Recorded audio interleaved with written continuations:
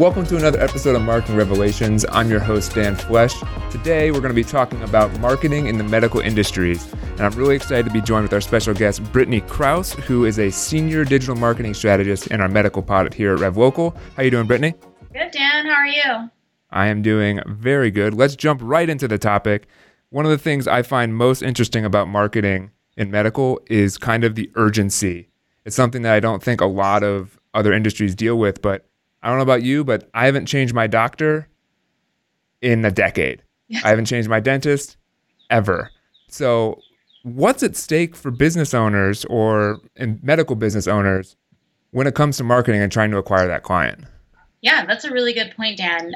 What's really interesting about the medical industry and their buying cycle is the frequency of how often they have the opportunity to get a new patient, a new client.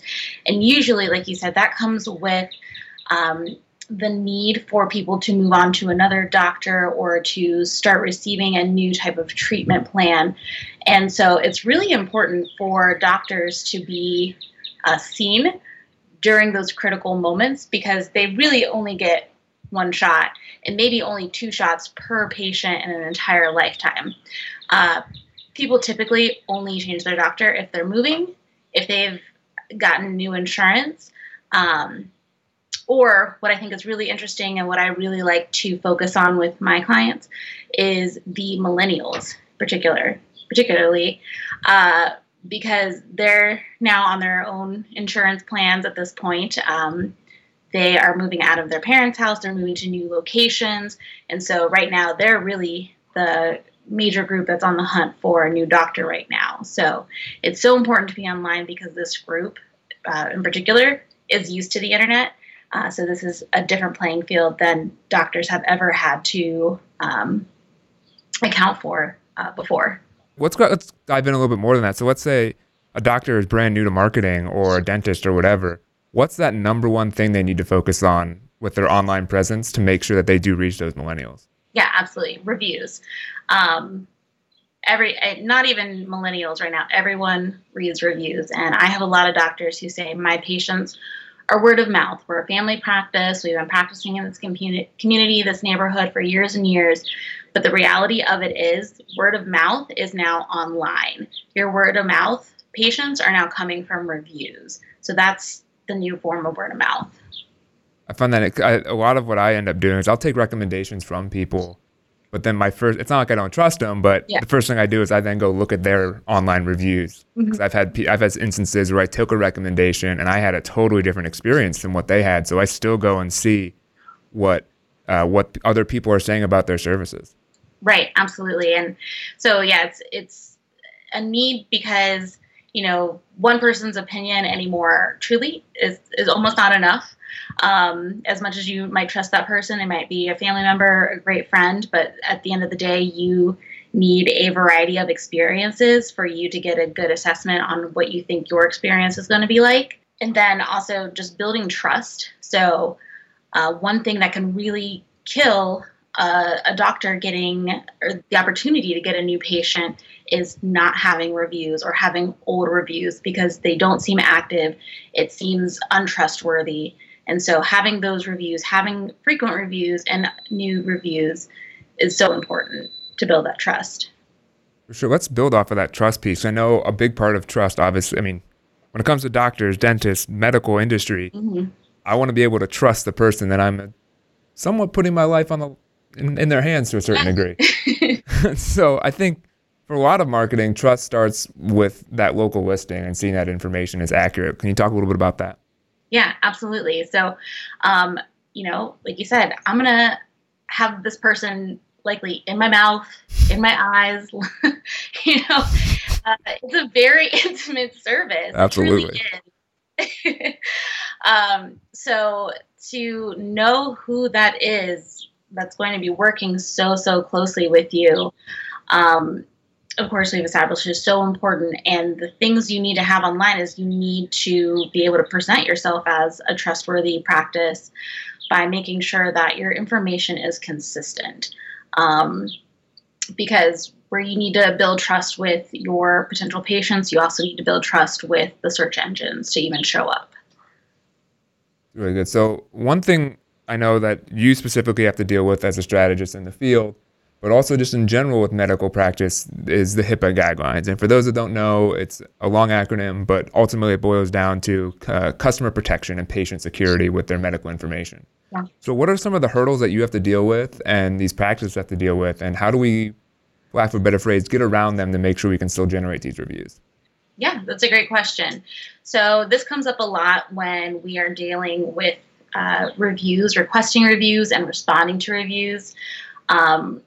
Firstly, we don't need any patient health information to send out a review. Doctors know name and then either a phone number or email is all we need to send out that request for a review. And then from there, when we're responding to reviews, one of the strategies that we employ is to be both personalized but also vague, because we can't necessarily identify a patient as a patient at that particular practice, because that in and of itself can violate HIPAA policies. So what we do is, of course, is we thank that person for leaving a review without saying, thank you for coming into our office, which it sounds interesting. And it almost sounds unpersonalized, but one thing that we really like to do is get that voice of that doctor when we are saying our thank yous and responding to those reviews.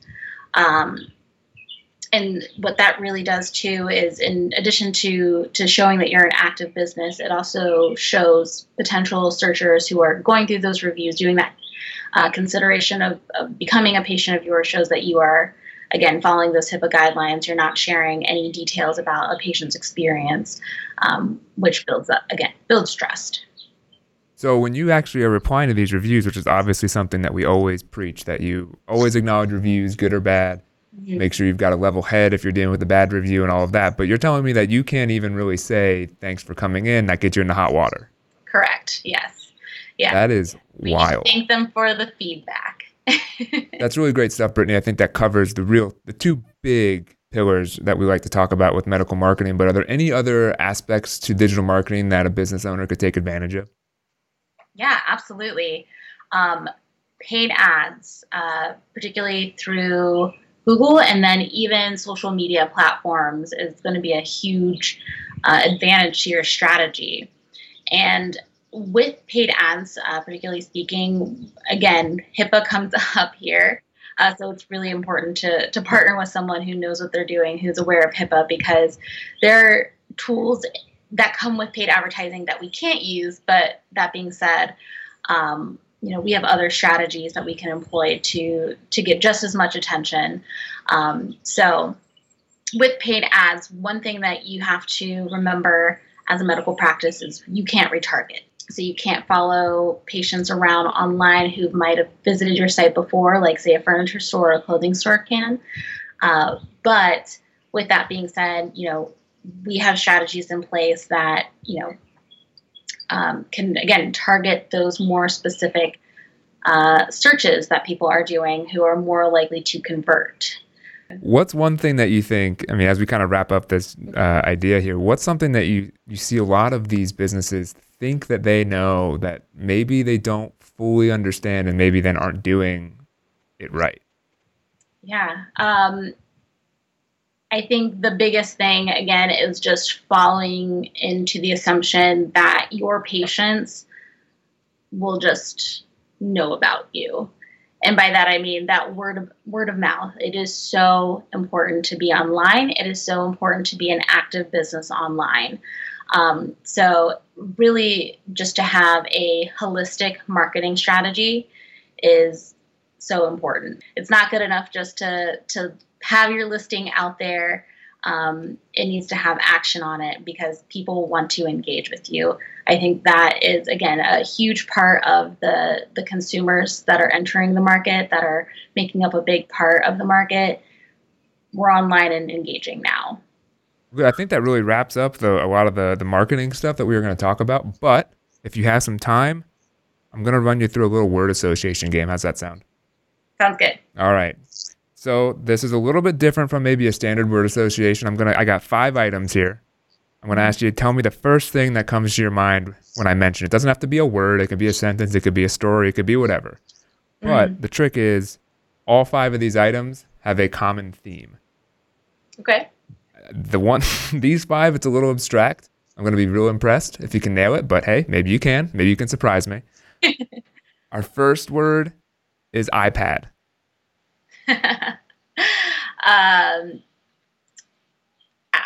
Applications. Yeah. Do you have an iPad? I do have an iPad. Yeah. I do have an iPad. Mm-hmm. Moving on to the next one is 3D TVs. The future. Interesting. So I'm going to assume you don't know anyone that had a 3D TV. I don't, but I know that they are on the market, and I'm sure that I have friends who have one, but haven't actually experienced it myself. Moving on to the next one is something that we talked a little bit about today, Instagram. Oh, man. This one isn't really necessarily a word, one single word, or I'm not even sure if it is a word, but I would say both a time suck as well as a resource. That's very good. But Instagram is really the only one that I'm on just to see not to see what others are doing, but I'm a visual guy, so seeing pictures is definitely the way that I consume my social media. Have you seen I don't know if they're like videos or blogs, but it's like Instagram made me do it, or Instagram made me buy it. Oh, no, I haven't seen those. Oh, yeah. Yeah. I think half of my house is Instagram. Or at least like some sort of online ad purchase. For sure. I mean, once you're kind of in it, you know how to use it the right way. I use it to your advantage by all means. Yeah. All right. The next one is the movie The Social Network. It's a great Aaron Sorkin movie. I would say maybe Dated. Oh, interesting. Yeah. I think, it's interesting that, we talk about Instagram and Facebook is still very relevant, but Facebook is kind of my parents' social media platform now. I don't disagree. But at the same time, I know plenty of people that are on it, but it's really, to me, it's interesting if you watch that movie and as factual or not factual as you want to say it is, it's interesting to see what it was when it started and what it's become now. It's so different and for a lot of different reasons, but it's insane to watch the development of Facebook over the years. Oh, yeah, for sure. All right, the last one's a little bit more obscure.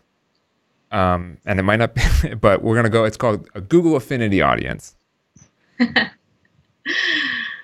Real quick, I'll explain for those that may not understand what a Google Affinity Audience is. It is a group of people that Google has grouped together based on their interests and the things that they're interested in based off of things like their search history. Yeah. I would say that is, something that changes our life every day. For sure. It's definitely one of those things that's like working in the background that until you know about it, like you don't realize how much it really affects what your search results end up being, what kind of ads you're fed, things like that. It's really interesting to see the impact it can actually have in your life. Yeah, absolutely. And I mean, there's probably not a single day in the past decade that I haven't searched something online. And I know how much that has changed the way that we all consume information. So, yeah. Okay, so to recap our 5 items, we've got an iPad, 3D TVs, Instagram, the movie The Social Network, and Google Affinity Audiences. Do you have any idea what the commonality is here? I would say that all of those things have influenced the way we consume. You're not wrong. That's not right, though. That's not right. All of these things are turning 10 years old today. Or this year, I'm sorry. All these things turned 10 years old this year. Being 10 years old? So all of these things came out in 2010. Wow, so old. I know. It's wild. Well, Brittany, I want to thank you for taking the time to talk to us today. Is there anything else you wanted to add? No, thank you so much for having me, Dan. I appreciate it. Absolutely. We really appreciate you taking the time. I know you're a busy person, so you taking a little bit of time to talk to us, I really, really appreciate it. For everyone else, thank you for tuning in. Don't forget to like, subscribe, comment below. If you have questions, leave a review on whatever podcast platform you're listening on. You can find us on YouTube, Spotify, Google Play, Apple Podcasts, any place really that you can think to listen for a podcast.